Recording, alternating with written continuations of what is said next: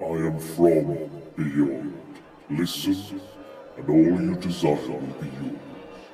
Welcome to Spider-Dan and the Secret Balls. Prepare for battle.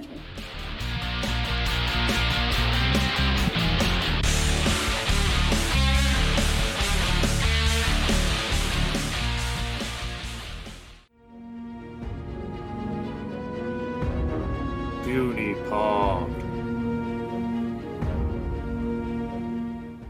Welcome to Prattle World. I'm your host, the ever-amazing, ever-spectacular Spider-Dan, and in this podcast, I spotlight entertainment's best-kept secrets that a mainstream audience may find boring. Hello guys, I'm back once again with another Puny Pod. This time I gave the Twitterati and the Facebook followers a chance to vote on my next subject between two Batman comics which I adore, including Batman Venom and Batman Prey, and by I think one vote swung the tide and swung the pendulum over to Batman Venom. This is not a crossover between the Marvel character and the DC character, though. No, this basically has Batman tackling steroid addiction. He gets addicted to the drug that Bane takes and fuels his, strength. So this is before Bane's introduction. It kind of leads up to it and introduces Santa Prisca as well, which is where Bane is from and where he grew up in a prison. So yeah, it's kind of it's sort of a part of Bane's sort of origin and background. Not only does Batman battle drug addiction, steroid addiction, he also punches a shark in the face. And what other Batman comic can you find that happening in? Not many. No, it's just this one. So let's start looking at the story itself. So Batman Venom. Get my words out. Batman Venom was written by Denny O'Neil, the kind of classic Batman writer, kind of brought Batman back to his darker roots back in the late 70s after the campy 66 Batman with Adam West and the TV show had kind of faded and kind of lost its popularity and its lost its luster basically, and everyone kind of fell out with it. So he's well known for being kind of a Batman aficionado. He's one of the biggest kind of writers that Batman has ever had, and one of the best as well, in my humble opinion. He has also helped out in the art duties in this book by Trevor Von Eden and Russell Braun. I think Trevor Von Eden did the layouts, and I think Russell Braun did the finished art, and it is absolutely gorgeous. Really strong work, strong line work, great kind of shadowy depiction, and some great kind of disturbing images of Batman as well. And I think Denny O'Neil was a really good writer to kind of tackle this subject, because he personally has dealt with alcohol addiction.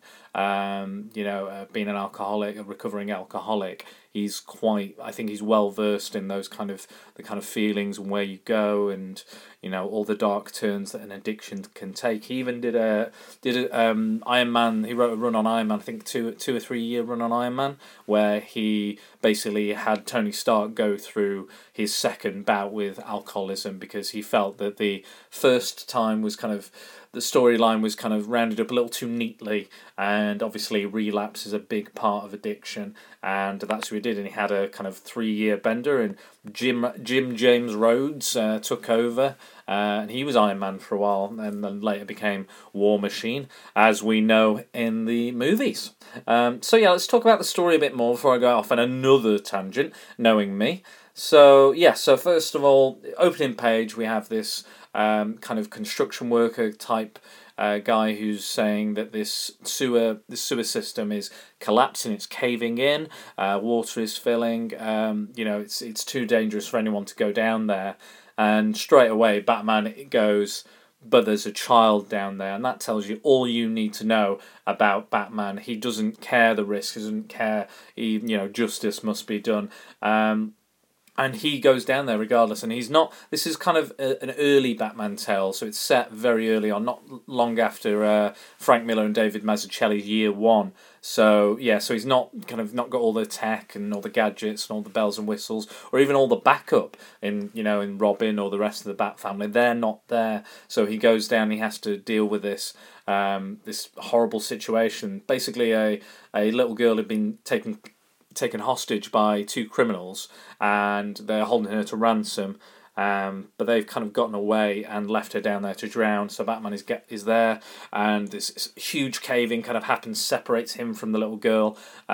Huge amount of kind of rubble and rocks and stuff, and he tries like clearing it and trying to get it out, throwing these rocks and straining and the water is slowly rising to going up to her neck, her chin, and then he's almost there, and then he finds behind all the rubble there's this giant boulder that he just can't budge, and tragically the little girl drowns. She dies, which is a horrendous way to start a story, but it's basically the trigger for Batman to start going down this road, because he wasn't strong enough. He keeps saying that he could have saved her if only he was a bit strong. If only he had a little bit more strength, he could have moved it. He goes back to Alfred and he says, I can't believe I failed. And Alfred's like, did you never think ever that you were going to fail? I think this may be Batman's first failures. I'm not sure if that's in still canon, but as far as I know, this is his first big kind of failure with trying to save a human being, and it takes a toll, and it stays with him throughout this entire story, which is amazing story. So he goes after that, after Alfred has kind of consoled him a little bit, he goes off. He says that the night's not over. I have to go break the news to the father, and he gets there, and the father's kind of a bit nonchalant about it. He's kind of not that fussed. He seems to be a lot more interested in. He's a scientist, and we find out he's been developing a kind of through genetic research ways and means of improving human beings. Via what is now which is now known as Venom, the steroid Venom. And he's tempted. Batman looks at it, he's tempted, but he puts it away. He goes back to the cave, and he figured out that the rubble that he was trying to move was, I can't remember the exact weight, but he puts it on the barbells and he goes, right, I'm going to lift this, and he does lift it, but then he manages to kind of pull his shoulder. I think he sprains a muscle or something, or maybe even tears a tendon. I'm not sure, but it's really noticeably swollen and horrible. He can't really do anything with it for the rest of this issue. He's in a really bad state. And again, I think what's great about this story, like I said with the last one with 10 Nights of the Beast, is that it's a really human story, and it is about Batman's failings and his, and he's put through physically through the ringer, emotionally through the ringer, mentally through the ringer, you name it. And those are, for me, the best Batman tales. The more human Batman is, the more relatable he is, and sure, we want the Batman who can outsmart everybody, he's 10 steps ahead of everybody, and that's really entertaining to read, but, for an arc like this, story arc like this, that wouldn't work. It's better that he's better suited in that kind of, played that way in team books like Justice League or Batman and the Outsiders, things like that. That's where he plays that role really well, but in his own book, he needs to have those human qualities. And he finds the two thugs that kidnapped the girl and led to her death, but he's injured because of his arm and has to let them go. He's thrown out of a window, in fact, because he's so injured, and Alfred kind of takes him back, and while he's recuperating, puts his arm in a sling and what have you. And we slowly see him kind of give in to that temptation. The one, that the steroid is the kind of the shortcut, and it's a horrible, evil shortcut to take, and but in this moment in the story, Batman's in a very vulnerable place. Bruce Wayne is beside himself with grief and just he's just broken. So he does go back to the girl's father, the scientist, and he takes him up on his offer to take the steroid, to take venom, and it works. It helps him heal. He can lift that huge barbell he was struggling with. He goes after the two thugs that had harmed the little girl, ended up killing the little girl, inadvertently or advertently, you name it. And he literally throws them through walls and smashes them into a million pieces, and he's really rough. And at the end of that first issue, we see something that's really quite disturbing. It's Batman just maniacally laughing, for no reason at all. The following issue, he's taken to just going out in a trench coat and nothing else, not wearing the bat suit, anything like that. And we can slowly see the kind of degradation of his, his mental well-being, and his, though physically he's the best he's ever been, mentally he's very dark, twisted, quick to anger, all the kind of signs of addiction and there being a problem.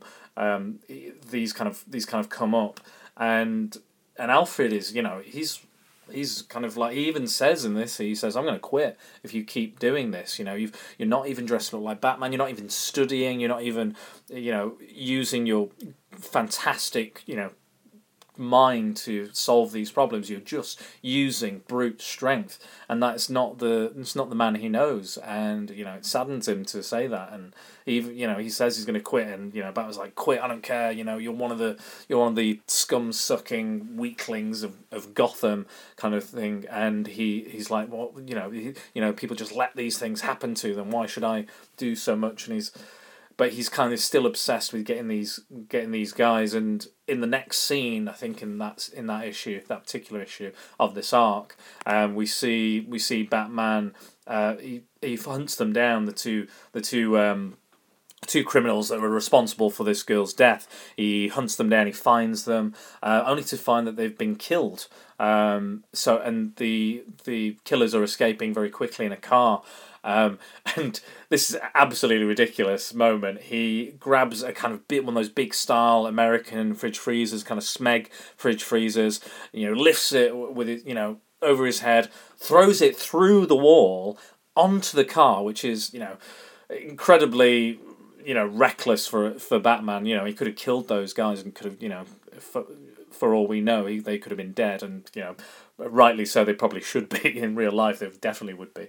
But and while he's doing this, while he's lifting, while he's heaving this, you've never seen Batman look so huge. He's splitting the fabric on his suit is splitting because his biceps and all the other chest muscles, his pectorals are all bulging with power. And the guy kind of he manages to get the guys, but then again they get shot before he can get any information out of them. So it's kind of a little bit of a mystery for him, and because he's taking these steroids, he's taking the venom. He's in a really muddled place, psychologically. He just doesn't know. He's so desperate. He goes back to the doctor and he's like, oh, I'm low on the venom. I don't have as much. And he's like, I need it. And he starts doing some shady business for this general who's involved with the scientist, the father of the girl, just to get it. And you can see him just so out of it.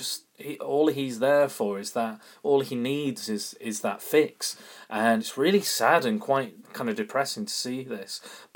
And I think some people might have a problem with the way he's easily manipulated in this story.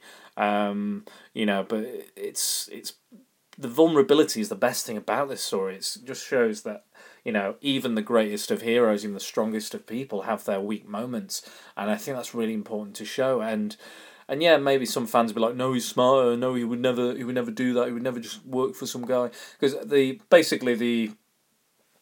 villains of the piece ask him to. This is the real kind of crux of the story. I think the real kind of moment where he kind of. Not his rock bottom, I'd say, in the story, but definitely his kind of realization that something is not right, and the things that he's doing, considering the general and the doctor in the story ask it. They're like, we can give you more drugs, we can give you everything you need, because this is a highly addictive substance they've made, and they made it for that reason. So they say, we'll give you more, but you've got to kill Commissioner Gordon. And Batman goes, yeah, no problem, I can do that. And he's there lurking outside. Excuse me. He's lurking outside his home, his abode, and he's considering it up until the point where he jumps out and he goes, I've been hired to kill you. I won't do it, but I need you to know that people are after you. And he says in his monologue, he goes, I didn't know what decision I was going to make until I made it. Luckily, it was the right one. But he was totally unpredictable. He could have easily killed one of his best friends, his only friend at this time in the chronology of Batman. Next to Alfred, he doesn't have that many friends, really, true friends that help his kind of quest for justice.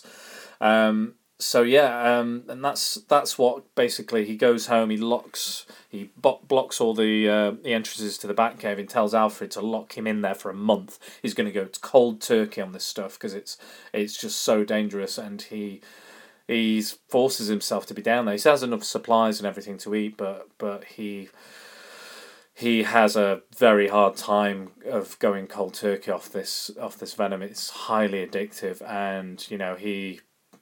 Even Alfred's like, you sure you don't want me to let you out? Are you sure? Like, he's listening on this intercom, trying to see if there's any sign of him or if he's okay down there, because even Alfred can't get in there, and it's heartbreaking to see Alfred in such a state where all he wants to do is go down there and help him, but Bruce is constantly saying no. Alfred goes, it was a short month last month. You would be out already if it was that month. And he goes, no, we're going to do this full month. And he was like, and he's just said, I'm going to do the full month, and we've got to do it. And he finally does. He comes out and he's got this huge mane of hair, this massive beard. I was like, that's because some growth. I can grow a beard pretty damn quick, but I can't grow it that quick.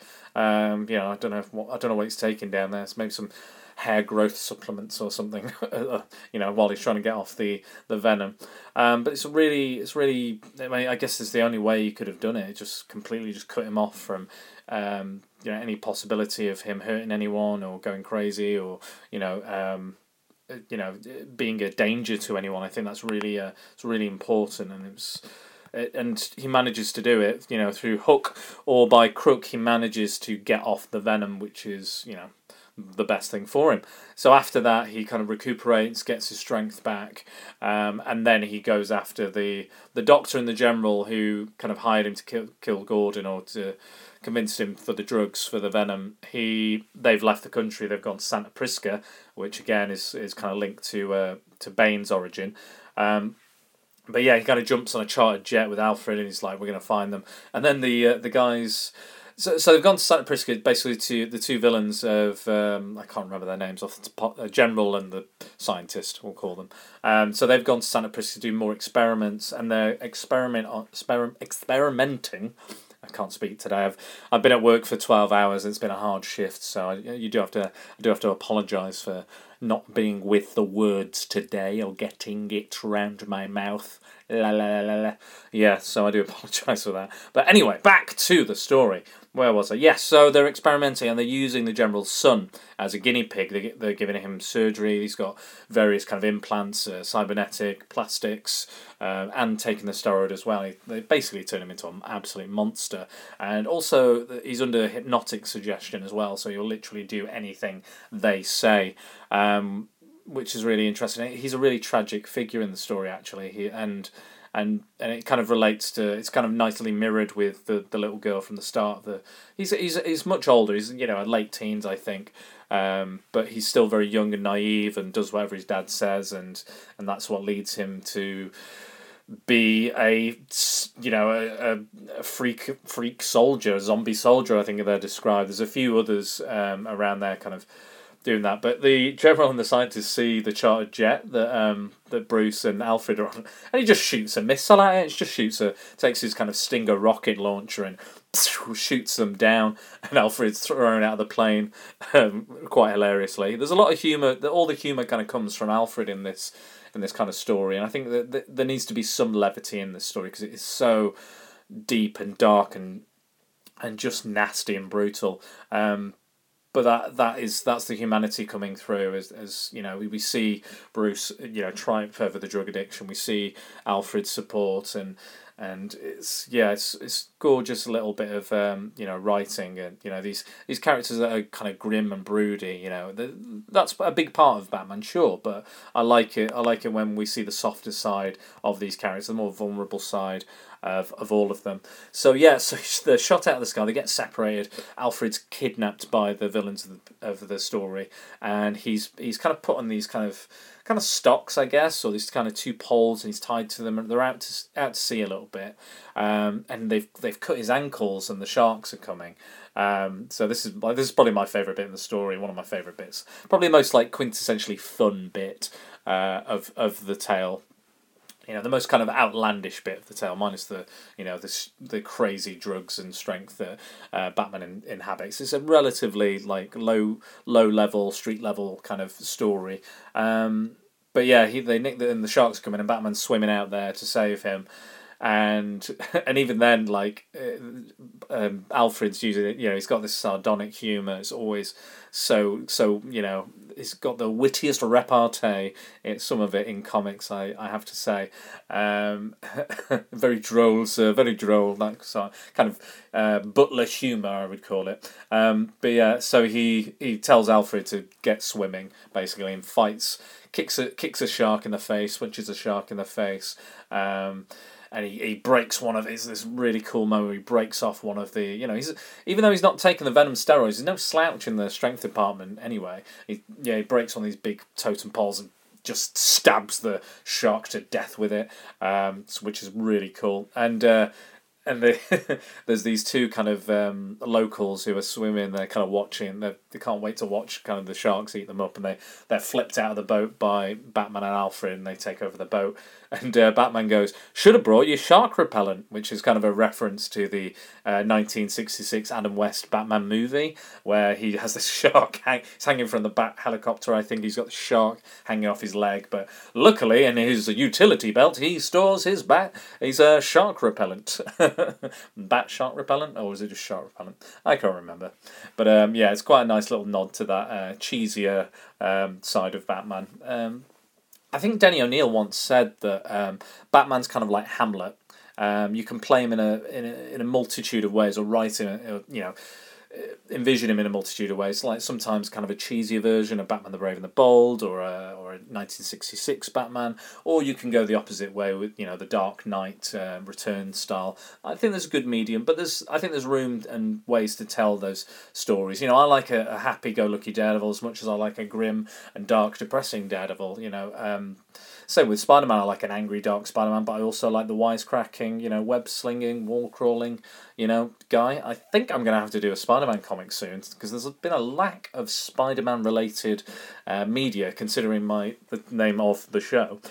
So I will do that very, very soon. Where was I? Yeah, sharks. So yeah, punches some sharks. And then he kind of gets back on dry land, and Timmy's there. And Timmy is, you know, a machine now because he's just been experimented on so much. And he's kind of...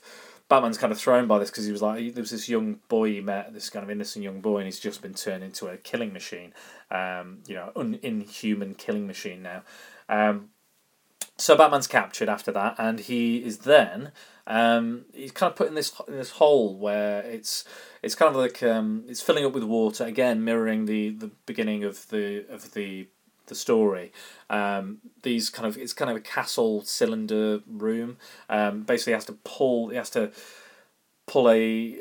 certain weight has to be pulled by this hook, so he can get out. So the door will open, and he'll be able to escape. But they leave the container, like a little jar of the drugs, a little jar of venom with all the in there, and he goes, you know, there's no way you're going to be able to pull that amount of that weight without using the steroids. And these steroids these ones I've created, the scientist says, are like way more addictive. Like there's no way you will beat the addiction if you take these.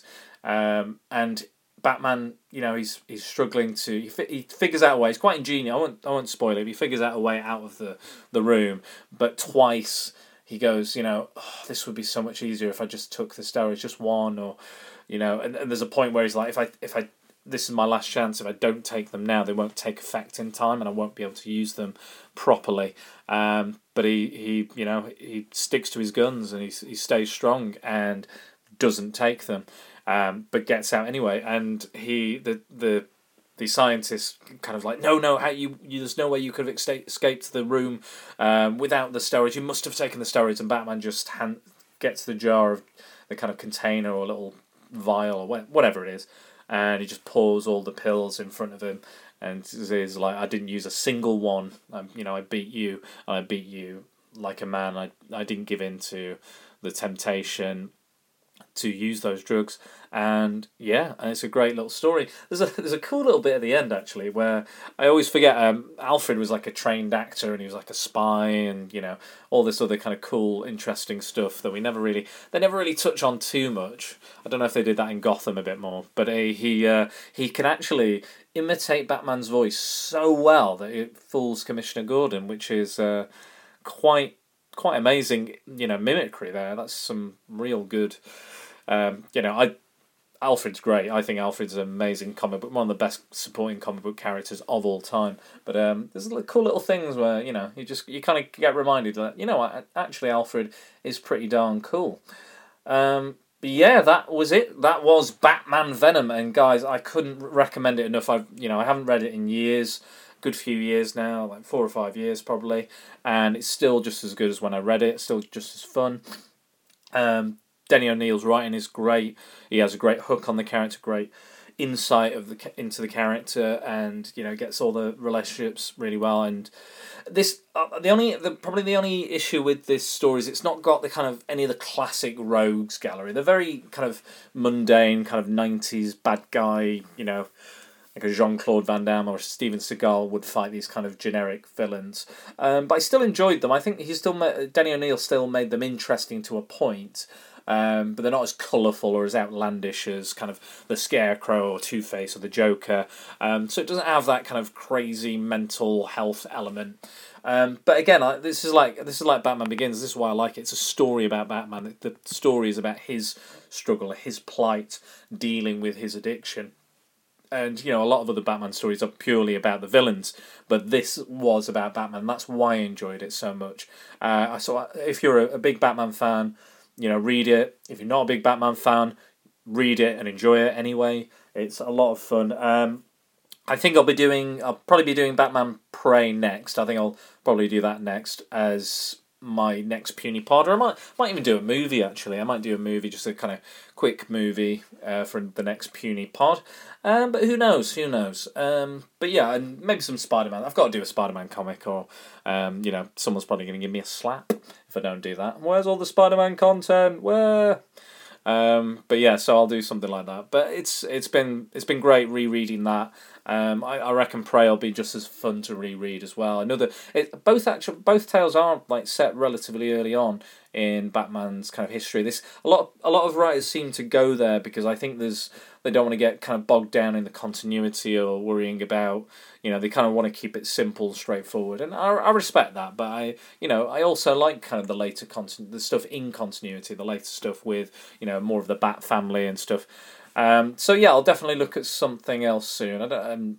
Prey first, I think, because that was the choice, and I'll have to do that. But there's other stuff to look at too. But yeah, so I think this weekend I'll be recording some more stuff. I think I'll be doing another Secret Defenders, so I'll be getting another guest in. I'll surprise you with that whenever I decide to upload that, or I might actually be recording 2 if I can fit it in. So yeah, I think I'm relatively free this weekend, so I should be able to do it. But yeah, I'll space it out a bit. I won't just bang it all on at once. It's kind of I like the good things come to those who wait. Yeah, good things come to those who wait. But I'm not going to make you wait that long. Don't worry. I'm trying to keep up and kind of. I'm trying to do one every week if I can, at the very least. At least maybe a puny pod if I can fit the time in. But I'm really enjoying this, and I'm glad you guys are listening. I've put my podcast on a few more podcast directories, so you should be able to find that. I think I posted that on Twitter today, so you should be able to find me on various different ones now, like Podchaser, podcast.com, Player FM, TuneIn, various other kind of apps and stuff. If you Google me, if you put me in the Google, if you Google me on Google, which people are known to do, all of my links are up there on the first page. That's all me. I don't know about other kind of search engines, but Google's the main one. Everyone Googles. That's the one. That's the one people use. That's the big one. So use that, and you can kind of find my Facebook and all the other various different podcasts. If there's another podcast app I'm on that I'm not aware of, please let me know, and I can maybe find a link and share with other people if they want to listen through that instead. But still on Spotify. You can find us on Spotify. On what else? What else are we on? We're on Spotify. We're on iTunes, obviously, Spreaker, Stitcher, so many others. It's been fun. So I'm glad I hope you guys enjoyed this. I hope you guys enjoy my comic book diatribes on the Puny Pods. But if you want to find me online, you can find me on Facebook at Secret Boars. So if you type that into the search engine, at Secret Boars, you'll come to my page. On Twitter, if you put in at Dan_Boars, you'll find me there. Make sure you use the hashtags Join the Pratalion and hashtag prepare for prattle. I still can't get my words out. What is wrong with me? 12-hour shifts, speaking all day, and now I can't even speak. But it's been a blast doing this again, guys. I will see you soon, my little boarmongers.